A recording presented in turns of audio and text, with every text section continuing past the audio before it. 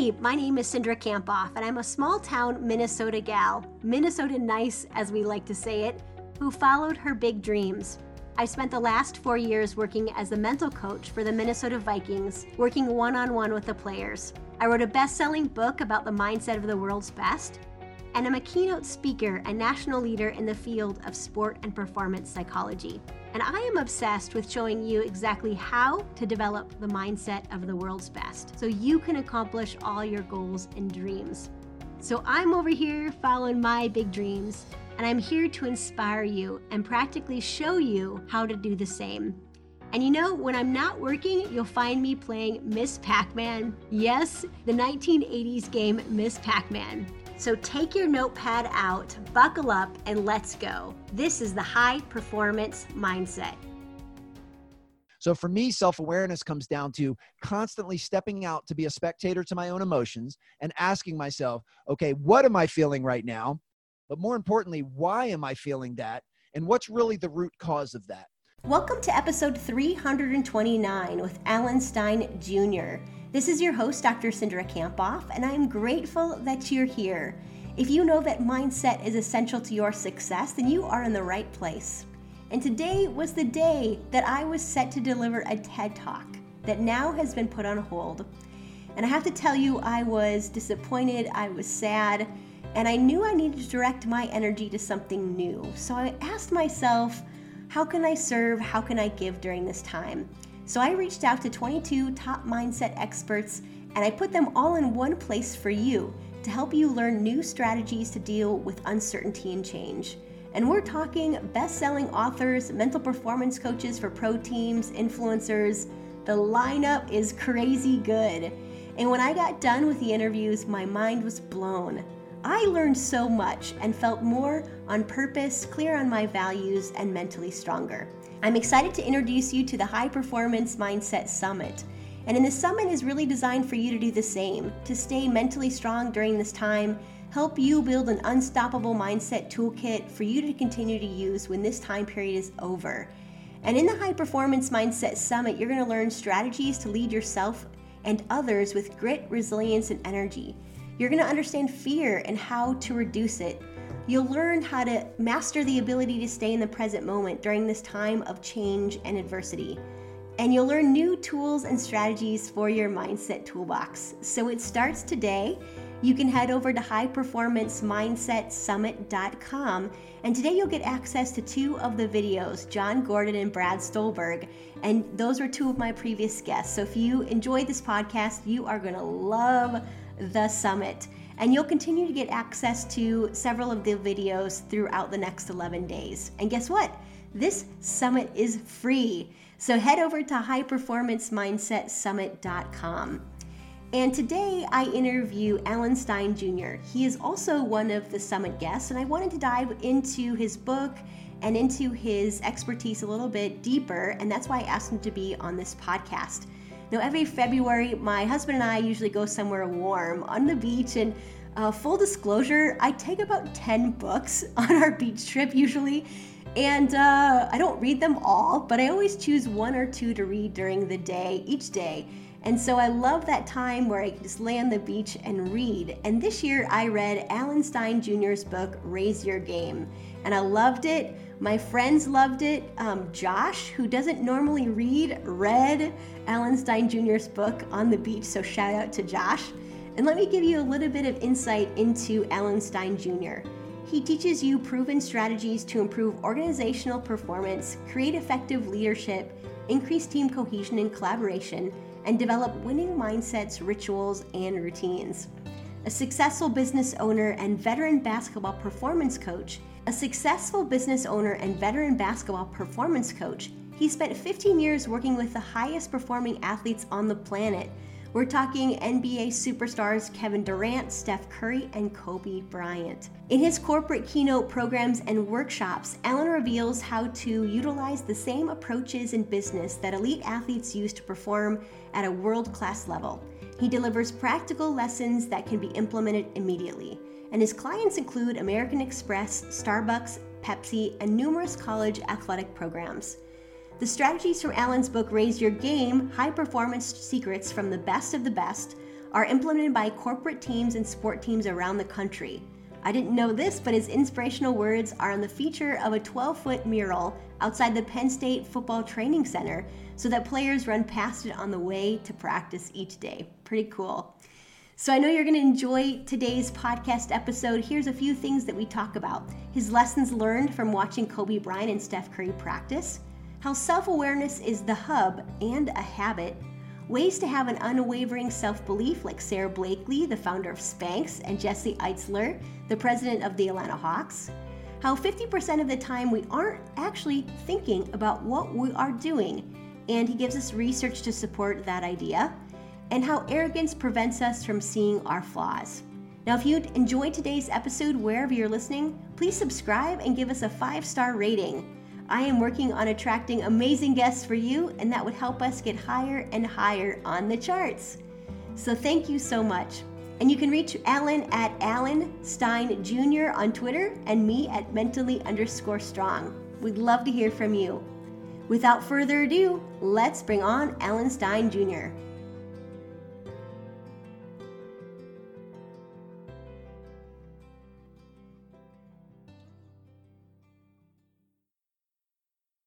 Alan, I'm so excited to have you on the podcast today. So thank you so much for joining us from Maryland. Oh, absolutely. My pleasure. We're going to have a fun conversation. I know we are. I love your book, Raise Your Game. My favorite times to read books are on the beach. So my husband and I go on like a vacation every February, and all I do is read. And this was the one that I read this year. And then we passed it along with our friends. So several of my friends read it as well. So that's pretty fun. Oh, that's super cool. And I share your enjoyment of reading on the beach. That's a perfect vacation for me. What surprises a lot of people, I'm very heavily introverted and really to recharge my battery. I enjoy solitude and I enjoy that quiet time. So laying on a beach reading and enjoying some sunshine and eating good food is about the perfect vacation for me. I know.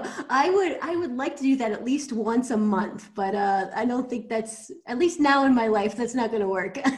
Probably not. Yeah. So for people who are just kind of tuning in, tell us a little bit about your passion and what you do. Sure. So I spent most of my career as a basketball performance coach, and I'm very thankful and proud of that because basketball was my first identifiable passion. I vividly remember falling in love with the game at 4 or 5 years old, and here 4 decades later, basketball is still a major staple in my life. So I'm so thankful that I've been able to earn a living and make a career out of doing something that I've really, really enjoyed and been passionate about. But several years ago, about 4 years ago to be exact, I was just ready for a change. And I was ready to take everything that I had been learning from elite level players and coaches on the court and pivot and shift to a new audience. And 4 years ago, I decided to start a career as a keynote speaker and author and share all of these lessons and strategies I'd learned. So basketball is still very much in my DNA and of everything I do, but I don't do the training anymore. It's now teaching businesses and business leaders how to utilize those same mindsets and principles and routines and disciplines. That's wonderful. So tell us a little bit about your transition from, performance coach in the basketball area until, to keynote speaking and really working with businesses and writing your book. Sure. Well, if I had to, I don't believe in labels necessarily, and I don't want to put myself in a box, but if I had to identify with one name, it would be coach. Like I'll always consider myself a coach. Even now as a speaker, speaking's what I do, but it's not who I am. Coaching is really what's in my blood. And a big portion of coaching, which is very similar to teaching, is just being of service to others.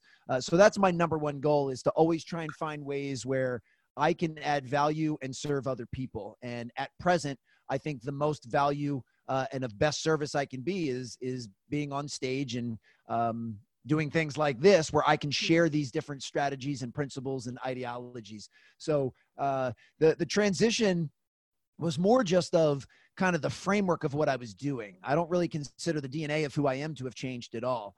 I just went from working mostly with high school basketball players and high school basketball coaches to now working mostly with folks in the corporate world. But I still consider my main purpose and what I try to be intentional about the exact same. Yeah, that's wonderful. And I appreciate what you said is like that it's not who you are. Keynote speaking isn't who you are, right? You're always the same person no matter what role you're in.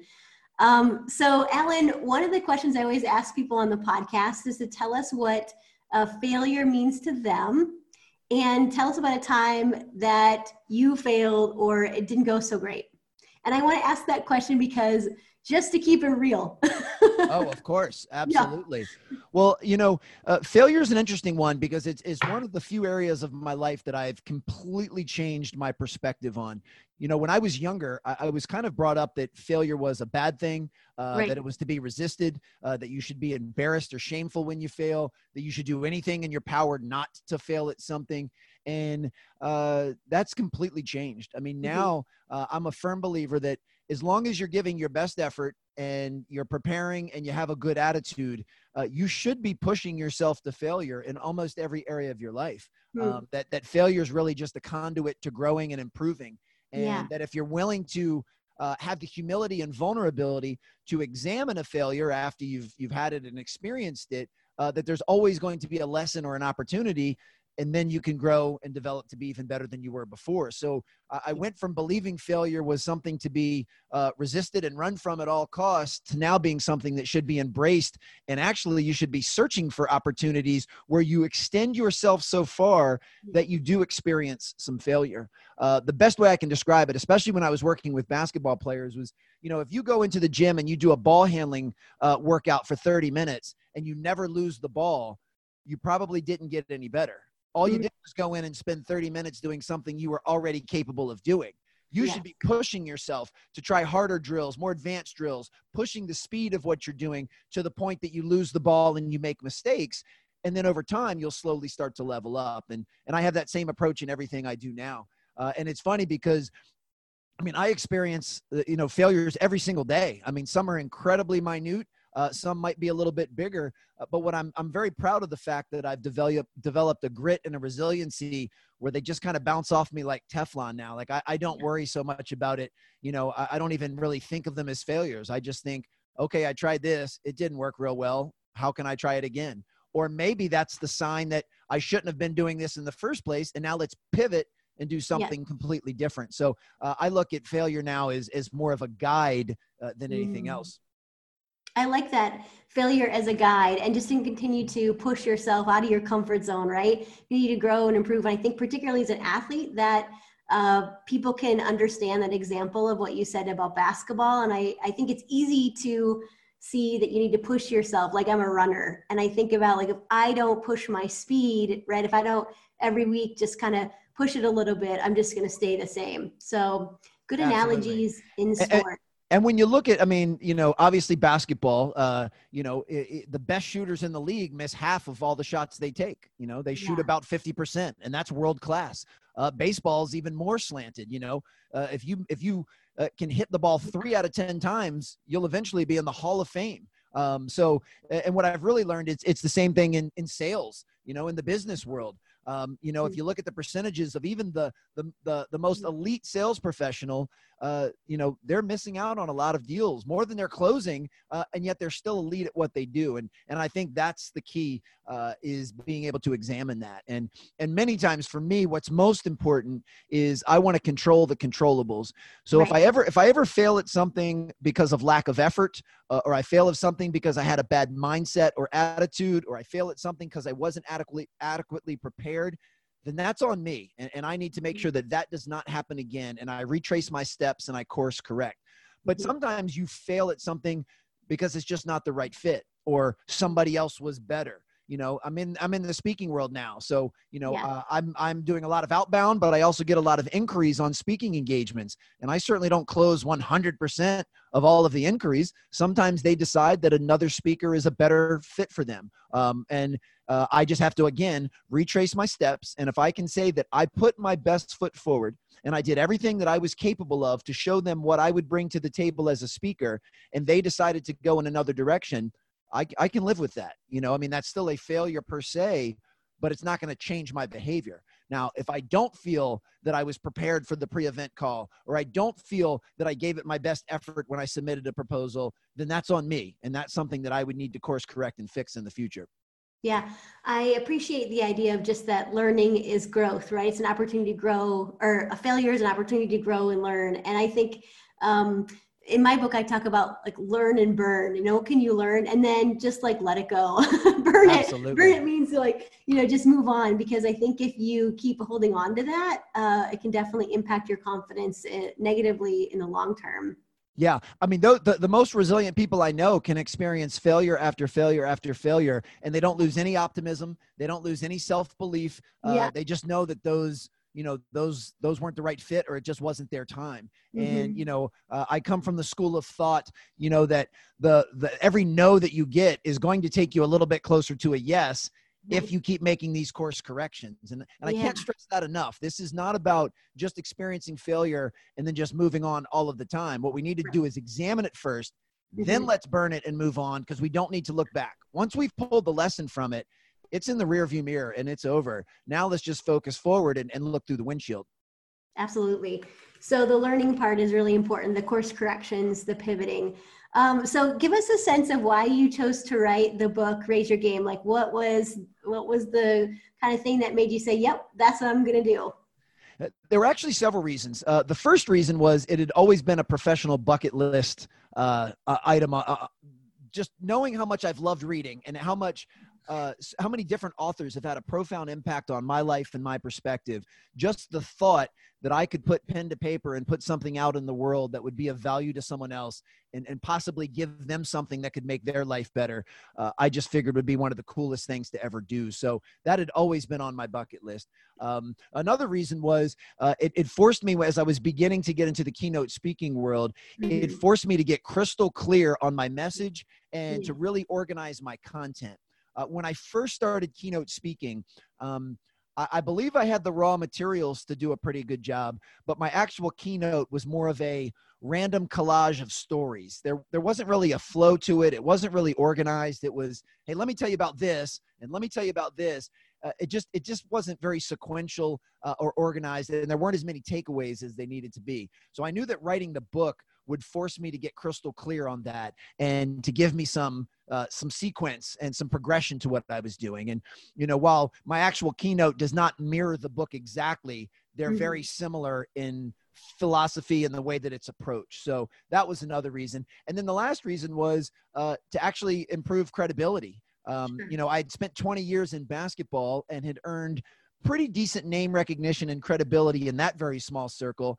But then I leaped over to the corporate world where I had none. I mean, I've never had a corporate job in my entire life. So no one in the corporate world knew who I was unless they had some type of connection to the game of basketball.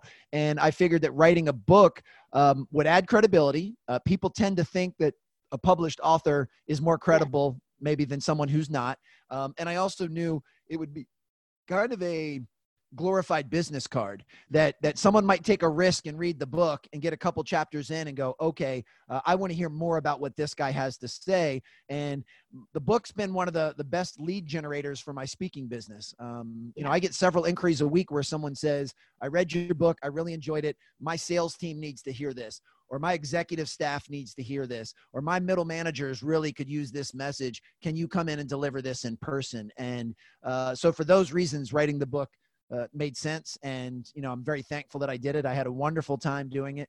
It was a lot of work, but well worth it. And even now, at the time of this recording during COVID-19, I'm actually working on a second book now that I've got Awesome. some extra discretionary time Yeah, that I can really exactly. sit down and devote to it. So I always look for the silver lining in everything. And Yeah. while the world is certainly in a global crisis at present, I'm thankful for an opportunity to have a little more time to work on that book. Absolutely. Yeah, I agree. I've been trying to think like, what's the opportunity here? And, how can I use this time to best serve? What's your next book going to be about?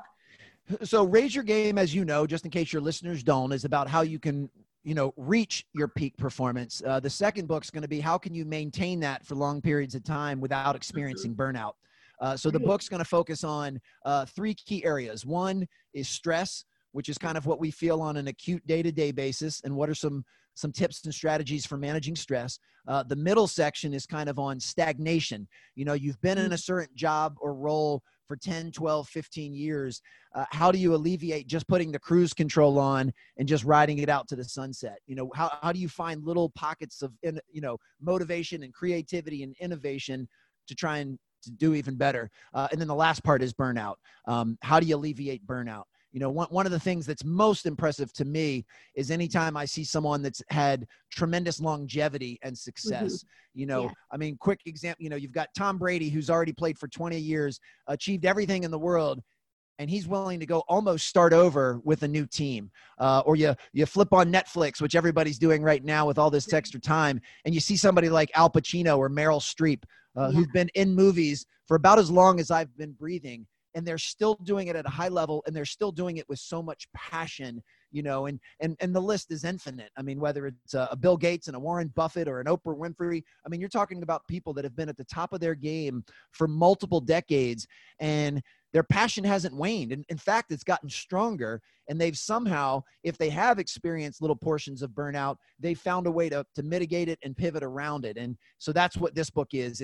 They're not necessarily sequential. I'm being very deliberate in writing this, that someone would not need to read Raise Your Game in order to benefit from this book, but they do go hand in hand. And I would hope that someone would want to read both, because I think they will be both equally valuable.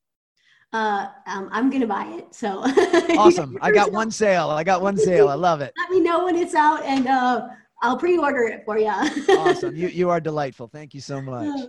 All right. So here's a few questions that I have about the book that I thought the people who are listening would really enjoy. And they're some of my favorite parts as I was reading it. And you'll enjoy this, because I have a little note card in here that I love it. A reservation from where we were going with the things I enjoyed. So awesome. I love it. Yeah. So one of the things I really want you to describe is, I read this in, I guess, February, and I was reading and how you had watched Kobe Bryant practice and some other top performers like Steph Curry. So what did you learn from watching Kobe in particular? The number one lesson I learned, he said verbatim as he looked me in the eye, was his secret to success was the fact that he never got bored with the basics. And that was a really pivotal lesson for me as a young coach, because, a couple things. One, I always assumed that someone of his level, with his level of mastery, had left the basics way behind and was always going to be working on new, flashy and sexy drills and skills. But nothing could be further from the truth. He was so rooted in the basics and the fundamentals every day that it built a very strong foundation that he could then level up and do more advanced stuff. But he had so much respect for the game and for his craft that he never left the basics. And once I had heard that, and I started, looking around at other high performers, not just in basketball, but in any area of life, I found that was the number one common thread, that anyone that's good at anything has spent a tremendous amount of time mastering the basics. And it's very rare that they ever leave them.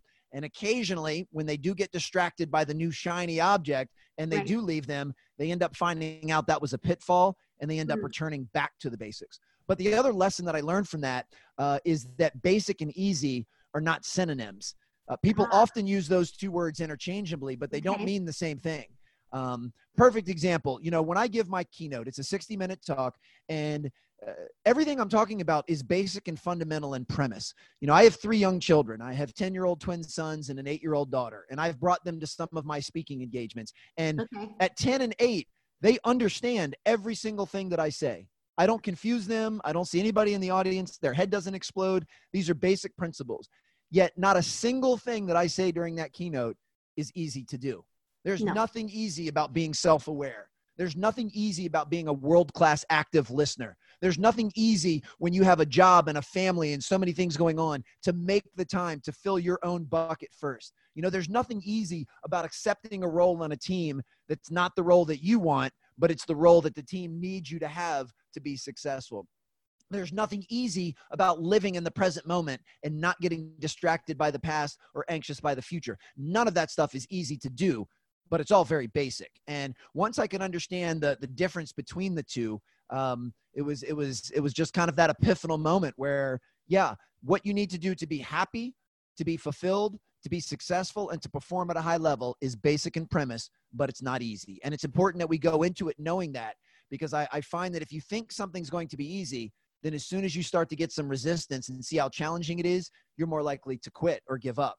If you go into it going, I know this is going to be really hard, then you're not surprised when it is. Yeah, there's even some research on weight loss that if you go into it knowing that it's going to be more difficult, you're going to lose more weight. So I think that's important. I appreciate what you're saying about getting back to the basics. And we might know all this, but it's really hard to do every day. We get in our own way because because we're humans. So I appreciate that you're saying that we need to practice this, even though it might seem basic. Well, and what you just said, I mean, you just described perfectly what a performance gap is. It's the gap between what we know we're supposed to do and what we actually do. And every single person on the planet has performance gaps, but the highest performers in the world have found ways to either mitigate or eliminate them in the most important areas of their life. And it's very common. We can have performance gaps in different areas. I spent my entire career in the basketball performance, wellness, fitness, training space. So for me, things under the health and wellness umbrella tend to be easier for me to acclimate to. Like it's easier for me to work out regularly and to eat well and to get sleep because I've programmed myself to do that. But I realize for most people, that's incredibly challenging for them. But then there's other areas of my life that things have been challenging for me. I mean, in the past, I've had huge performance gaps in my financial life, in my relationships, in my ability to be present. So it's one of those things where, and this is why we should never play the comparison game, because it's so easy to look at someone else and go, man, he or she, boy, they've got their act together. I'm struggling to go for a walk for 30 minutes every day, and this person's posting workouts and healthy food. But that's why we can't play the comparison game. So what we need to all do is work towards closing that gap between knowing and doing. And that's why I actually see another silver lining with this current quarantine time is it gives us time to take a breath, to hit reset, and to really reflect and sit down and go, okay, I know this is what I should be doing every day, but I'm not doing any of this stuff. Let me start tiptoeing in the right direction to close that gap and to make some changes. Yeah, I do think it's giving us time to take a step back and say, are we on the right course? What do I need to do differently? How do I need to pivot? I've seen myself do that, just like listening to myself, but I've seen a lot of my friends and my husband, and yeah, for sure. So, and one thing that I think is so tough about this, and you teed it up so insightfully, is where I have very high empathy is for the people that had really started to gain some momentum on certain habits, and then this massive schedule disruption occurs, and it just makes it that much more challenging because our environment and our schedules and the way we design our lives is so habitual. If you finally got to a point where every day after work, you were heading straight to the gym to get a workout in, and then you stopped at a local smoothie shop to get a healthy smoothie on the way home, and you were really getting that in and being very consistent. Right. Well, now you're not going to work, and now the gym's not open, and now the smoothie place isn't open. It's incredibly intimidating because now you've got to create a new normal and start new habits. And that can be really, really tough. And it is proving to be very tough. And then what I'm going to find very interesting is there's going to be a second reacclimation period when things do get back to normal or whatever normal will be.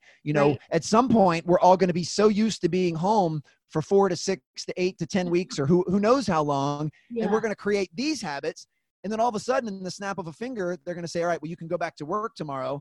And now you've got to reacclimate and get back to going to the gym after work and going to the smoothie place. So this is definitely a very challenging time. And I hope folks give themselves some grace and some compassion and some self-love that you're going to have some ups and downs. There are going to be days where it's tougher for you to get certain things done. There are going to be days where you feel like your performance gaps are so wide you could drive a truck through it.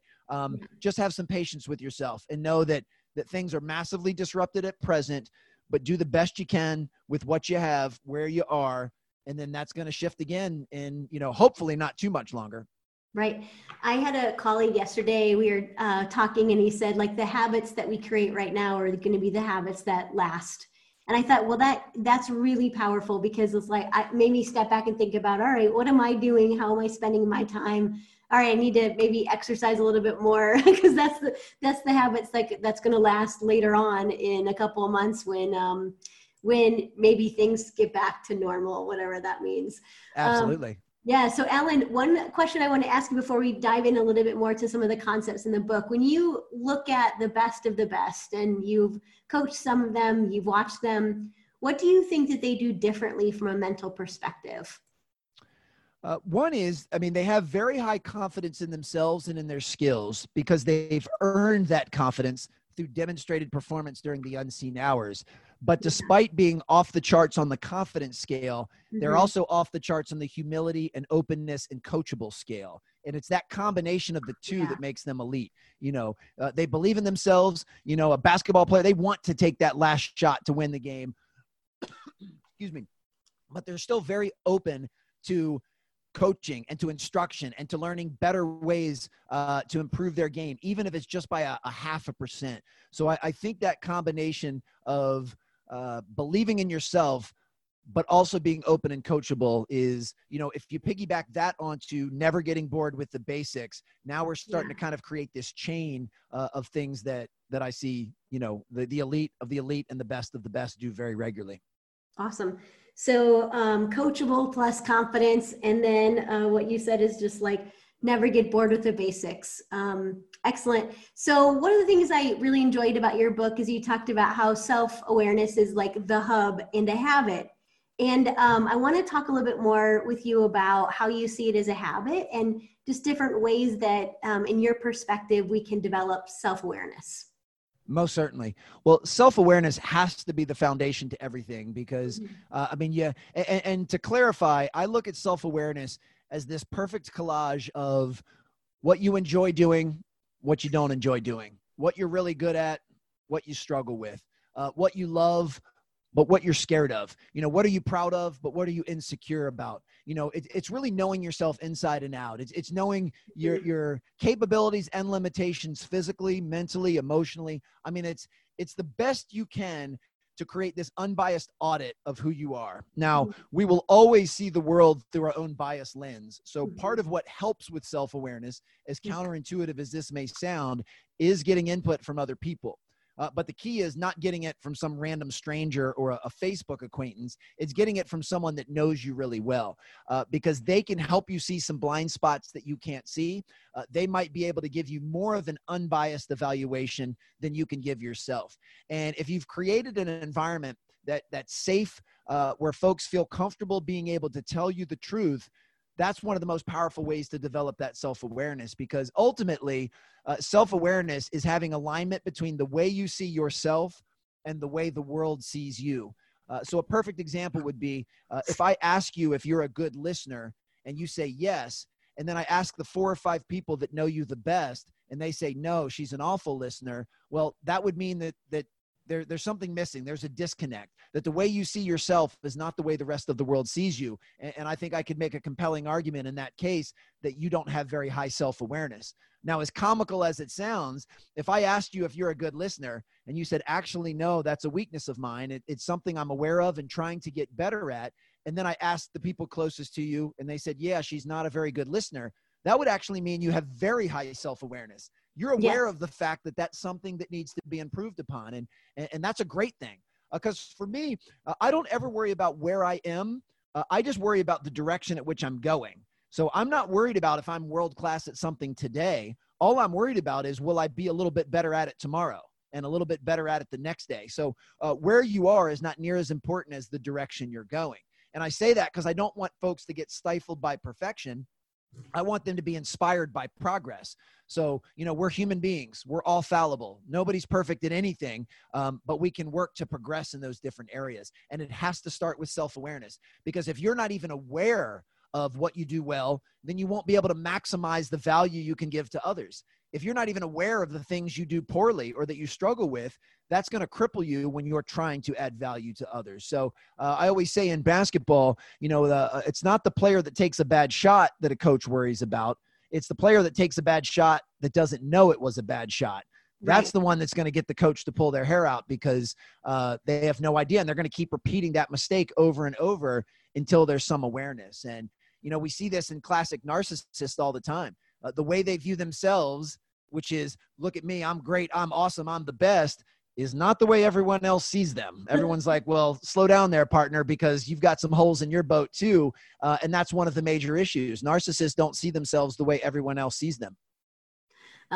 Good answer. I think when I think of habit, I think like that it's something that I have to continue just to work on, right? Absolutely. Like it's even if I'm 50 or 70 or 30, I can always continue to grow in my awareness of myself.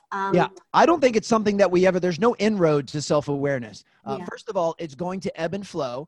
Yes. There will be some days where you're more aware than other days, but I think we can see general trends. And I'm very proud of the fact that I'm more self-aware today than I was a year ago, way more self-aware today than I was 10 years ago. And I feel confident that if you and I get together for coffee or to have another podcast a year from now, I'll be even more self-aware then, because it is something I'm cognizant of and constantly trying to work on. And, you know, part of it is just you get in tune with yourself. And what I find to be very helpful is I try to be a spectator to my own emotions, and I try to really grasp what I'm feeling, but then why I'm feeling. I was on a panel on one of these Zoom calls the other day, and a guy said something very profound that I'm going to steal from him because I thought it was brilliant. He said, emotions are here to inform us, not to direct us. So emotions are basically just, they're information, they're data that's coming in, but it's up to us whether or not we use them to change our behavior. So there's nothing wrong with feeling angry. There's nothing wrong with feeling disappointed. Those are human emotions for a reason. But now if your behavior changes because you're angry or because you're disappointed, that's where we could end up having a problem. So for me, self-awareness comes down to constantly stepping out to be a spectator to my own emotions and asking myself, okay, what am I feeling right now? But more importantly, why am I feeling that? And what's really the root cause of that? You know, as I mentioned earlier, I have 3 young kids. I'm very amicably divorced. So when I have my kids, it's just me and the 3 of them. And sometimes things can get a little chaotic, and, you know, my kids might do something that kind of irritates me, or I lose my patience. And then I have to think, okay, I'm frustrated with them right now, but I need to dig deeper. Why am I frustrated? Am I really frustrated because, you know, just making something up, they spilled some milk in the kitchen? Or is there something else that I'm really frustrated about? And this is just the easy outlet to let that out. You know, it's this constant examination. And I find that when I do that, it's almost as if I'm watching myself in a movie and I'm the director. So I'm like, okay, here's Alan. He's playing this character in this movie. He's playing a character with 3 children. One of the kids spills some milk. His character is really angry right now. What should his character do to get the best response? And sometimes, I mean, most of the time I'd like to believe I choose a good response, but occasionally I don't. And then that time in my mind, you know, the director should be yelling, cut.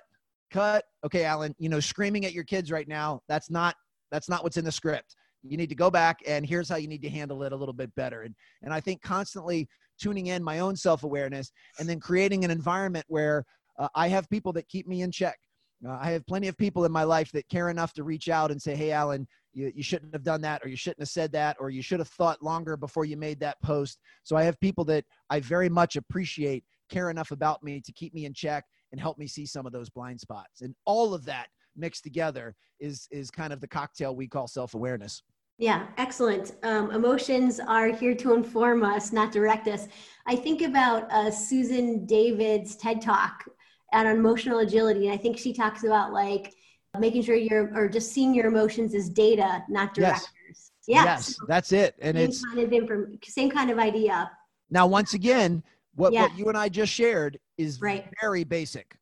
Very difficult. Not easy to do. Oh my goodness. You know, and I'm sure so many parents in particular are experiencing this now because everybody's kids are at home and off from school. Yeah. And especially if either you're working from home, which is abnormal, or maybe you've been laid off or furloughed, you know, you've got this inordinate amount of stress. You know, you're worried about your financial future. You're worried about being able to keep a roof over your children's head. You're worried about all of this stuff. And now on top of that, you have to proctor their homeschooling. And anyone with young kids will tell you, I mean, I don't know what changed in the math world, but I can't even do math on a 4th grade level anymore because you have to show their work much differently than I had to when I was younger. I mean, I have to get a tutor to help my children do 4th grade math. It's almost comical. But I mean, if you take, all right, I lost my job and I'm worried about this and I haven't been sleeping well because I'm anxious. And now I've got 3 kids that I've got to feed and I've got to proctor their homework. And you got this perfect storm of frustration, of disappointment, of anxiousness, of sadness,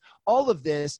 I mean, it'd be very easy just to lose it when a kid, does something that kids do, and this is a very challenging time for people. So I hope anyone listening knows that while what we're talking about, being a spectator to your emotions, is a very basic premise, it is definitely not easy. And you're going to find times where you want to tell the director to be quiet because you're about to improv a scene and you're going to let your kids have it. Hopefully you can, over time, kind of find the restraint and the awareness to be able to step back, take a breath, hit reset, and choose a better response. Well, one thing that might help people right now when you think about being a spectator to your emotions and being present is one of the things that you talked about in your book is you cited a Harvard study that's almost 50% of the time we aren't really thinking about what we're doing.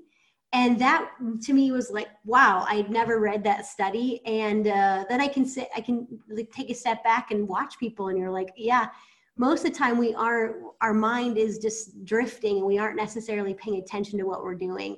So tell us a little bit more about that study and your perspective of how we can spend more time in the present. Well, I think what that shows is how important it is to constantly have some type of triggering system where we do refocus the lens and get present, but this is also part of awareness because I wasn't aware of that either until I came across that study. So, right now for me, I'm better at being in the present moment, but I'm certainly far from perfect at it. But where I'm happy that I've made progress is now I've found that when I'm not present, it only takes me a few seconds to recognize I'm not present and I can snap myself back to what I'm supposed to be doing. So you and I are having a delightful conversation right now. I find myself with my mind starting to wander about the next call I have or what I'm going to eat for lunch. And now in just a couple of seconds, I go, okay, Alan, don't worry about that. Refocus on what you're supposed to be doing. Lunch will come in due time and I'm back on track in a few seconds. Whereas in the past, I might have been out of it for a few minutes, or I might have been just really mailing it in while I'm talking to you as opposed to being fully present and us actually connecting. So I think the key is having some type of triggering system where you can recognize that you're not present. For me, the phrase that I use all the time with myself, I've heard it from Nick Saban, the football coach at Alabama, and I've heard it from Oprah Winfrey, which is to be where your feet are. And that's constantly what I remind myself. And, one example is, like I said, you and I are in a conversation, but I find that I'm not actually paying connected attention to you. I'm thinking of something else. So I got to get back to focus. Another one that I'm sure everybody experiences, I'm with my kids, but I'm not really with my kids. I'm staring at my phone the whole time. Right. There's not a parent alive that hasn't stared at their phone and yeah, I hear you, Jack. Yeah, Oh, that's great, man. That you're not paying any attention to what your child's doing and you're paying attention to the phone. And that's not to say that there's not a time where what's on the phone is incredibly important, but we just have to make sure we're responsible enough to own the fact that we're not present. And I think a big mistake that a lot of people make is believing that you can actually multitask. It's been scientifically proven that you can't multitask. All you're doing is shifting from one activity to another and back. And yes, some people can do that at a very high level. So some people are capable of whatever it may be, checking email while doing a call. But most people, your performance will decrease when you split it among two different things. So the key is to set up systems and create an environment that will allow you to be more present. Right now, I don't have my desktop open to email or social media. My phone is on silent and turned upside down. I'm not folding laundry or watching something. Like all I'm doing is paying 100% attention to you, but that's the environment I've created. You better believe that if my email was open right now and every time it pinged, I'd look at it and I would be distracted. When I'm with my children, I always have my phone with me just in case there's an emergency. But if we're going to go to the park and play, I just leave my phone in the car. And that way I can't look at it. I mean, I physically can't be distracted by my phone if it's not on my person. And that way I have nothing to do but give my children my full presence. Because I've learned enough about myself that if my phone is on me, I'm going to look at it. And I don't say that with pride. I guess that might lack a little bit of discipline in the current moment, but I've learned enough to know that if I want to be present with my children, which I do, then I need to leave my phone in the car. And same thing, if you and I were going to go grab coffee while we're sitting in Starbucks, I would not bring my phone in with me because I'd want to make sure that I have no distraction. So I think if we set up different systems and create an environment, it can increase the chance that we'll be more present more consistently. I was reading this weekend about some of the research on flow, the concept of peak performance and being in the present moment, this state you can get in. And what the research shows, if you're multitasking, it's very difficult, or maybe impossible to get in the flow. So appreciated that perspective and just mentioning that idea that you can't multitask. Okay, yeah. I got 2 more questions for you, Alan. Sure, okay. Fire away. I'm loving it. I'm like, I could talk to you about this all day. Absolutely. No, this is wonderful. Keep firing away. This is great. Okay, perfect. I want to talk a little bit more about having like this unwavering self-belief and confidence, but when it becomes arrogance.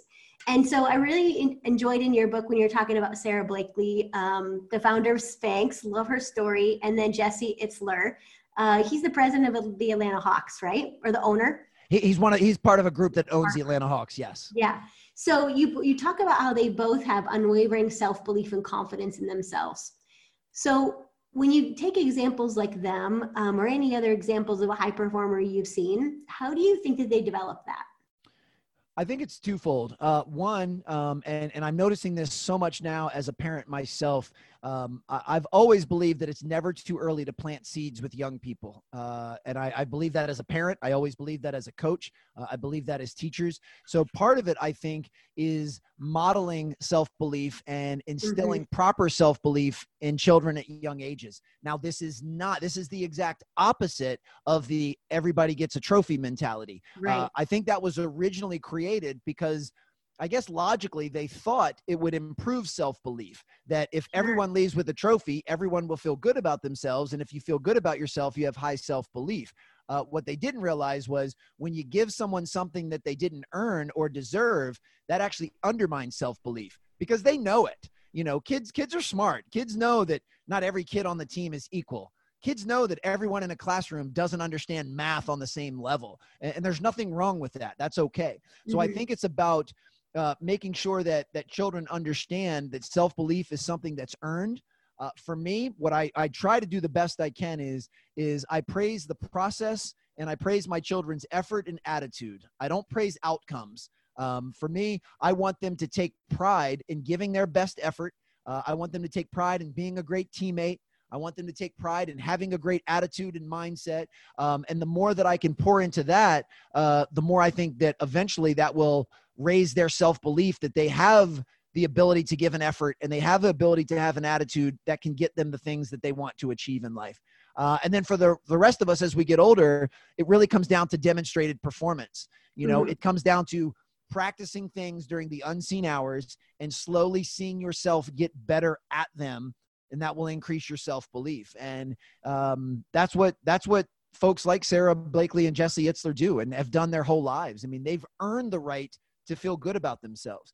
And this puts really a nice bow tie on everything we've been talking about because, it's also about being open and being coachable. So This is why it doesn't bleed over to arrogance because you do believe that you've earned the right to be successful and happy. But you always know that you can still get better and you have to be open to that. And it comes down to performing the basics and getting in the reps during the unseen hours. I mean, that's how you earn it as well.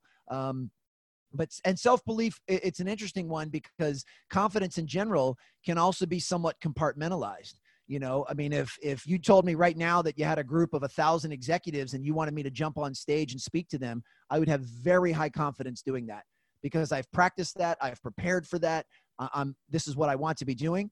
Now, if you told me I had to get on stage in front of that exact same group of executives and you wanted me to sing the national anthem, for sure. I would lack severe confidence because that's not something I'm prepared to do. It's not something that I've worked on to even deserve to be able to do. So confidence can, it can be somewhat compartmentalized, even though generally speaking, we tend to think of someone as either confident or not. But that's not always the case. Absolutely. Some people are incredibly confident on the court and they're not confident in social situations. So, it's important that we realize that. And I think part of self-awareness is everyone doing the internal work to figure out what areas of life are you confident in and what areas are you not. And that's just important feedback to get. It doesn't mean it's good or bad or right or wrong. It's just good feedback to get. And so when you think about arrogance, right? And I think this is maybe in the self-awareness section when you're talking about how arrogance prevents us from seeing our flaws. When you see people, I'm thinking about maybe even basketball players, and I've seen this from my work in the NFL, when players are arrogant, they're not coachable. They don't end up lasting very long in the league because maybe there's some friction created between the coach and the athlete, and they don't necessarily have an interest in getting better, or the arrogance is getting in their way of that. So what do you think, in your perspective, what do you think leads to arrogance? And tell us in your perspective, like what it means to you. Well, I think it's the lack of self-awareness. That's what leads to it. It doesn't, you're missing that humility component. You have all of the confidence and self-belief, but you don't have the humility and openness. And I guess if I had to define it, someone that's confident basically says, look, I've put in the work to deserve to be successful. I deserve to be a champion. I deserve to be on this team. I deserve to make this sale. I deserve to get promoted. Whereas arrogance is more kind of this comparison of, I'm better than you. I deserve this more than you. And I think that's arrogance is when you kind of step outside of yourself and you start looking externally and projecting on others, as opposed to they always call it a quiet confidence, the confidence that you have inside that you deserve to be successful. And, it's a fine line with high performers. I mean, it really is. I mean, I would imagine if we take the late, great Kobe Bryant, I mean, there were certainly he was teetering on that line. There were portions of time where he was probably skewing a little bit on the arrogant side and really did believe, he was going to dominate his competition that night because he was better than them. So this is also about having the type of inner circle that when they see you kind of going over that ledge and crossing over from confident to arrogance, they can pull you back and they can say, hey, you need to make sure you have some humility. And that's why, a dose of humility is helpful for everybody. And that's where failure comes in. If we're going to bring this back full circle, because most of the time a failure should give you some type of humility in some way, shape, or form, because you thought it was going to have one outcome. You got a less desirable outcome. That should give you some humility that, hey, I wasn't this, or I wasn't that, or this wasn't prepared. So that's where I think failure can come in and hopefully, if you're open to it, help reduce the chance of being arrogant. Yeah. Excellent, Alan. I really enjoyed having you on the podcast today. I'm going to do my best to summarize what we talked about. So I really love doing this at the end so that people, if they haven't been taking notes, they can take some notes out now, or at least they can be reminded of like some of the things that you shared with us today.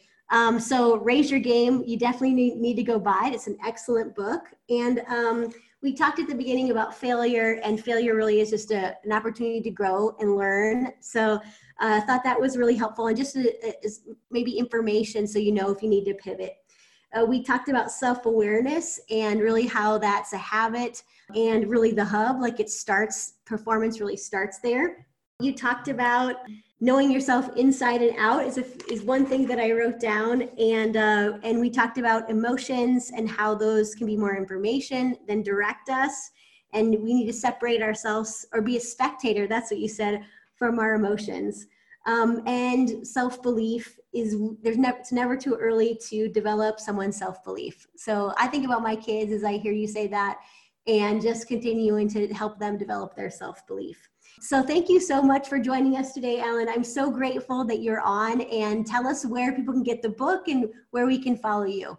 Well, first and foremost, I think you just proved the theory. You actually are an incredible active listener, because you nailed that summary perfectly. Your notes are brilliant. So thank you so much. You asked very insightful questions, so this was truly delightful on my end. I actually have a ton of free resources for folks that would supplement this this podcast very nicely, they can just go to alansteinjr.com/free. There's a bunch of downloadable PDFs and a bunch of videos, including it's the only place I've ever posted one of my full live keynotes, as well as a virtual keynote that I recorded since I knew people would be spending more time at home. You can also go to raiseyourgamebook.com.